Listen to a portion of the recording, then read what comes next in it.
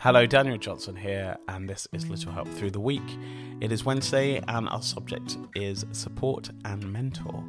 Yes, you can be a mentor for someone else. You might have learned to do many things in your life, and you can go back and give back to people that may need your help and can't find you. Be accessible to that.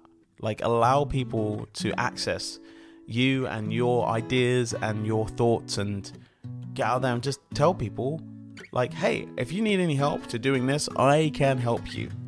And you'll help so many people. Just being that support and being a mentor, I think it's really, really important, because we learn so much in our time. And there are so many people out there that could do with not treading the same steps that we've already did.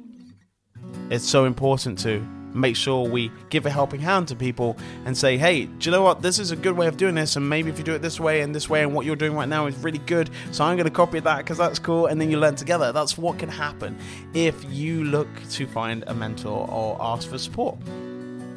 Because so many people out there have ideas and may have done the thing that you're trying to do, and they completely went the wrong direction. And you can then help them out. They can help you out. So I want you to write down a couple of things that you think you need help in. And then try and figure out where you can find those people that can help you. Now, they might be in your friendship group. They might be in your family. They might be external. But you can find them. Most people have the internet, so we can look for it. Don't waste time doing the same thing that everyone else has been doing for ages and haven't learned. If you ask the questions, someone will answer them and help you. There's so many people out there. Anyway, we'll be back for Thursday. See you then. Bye.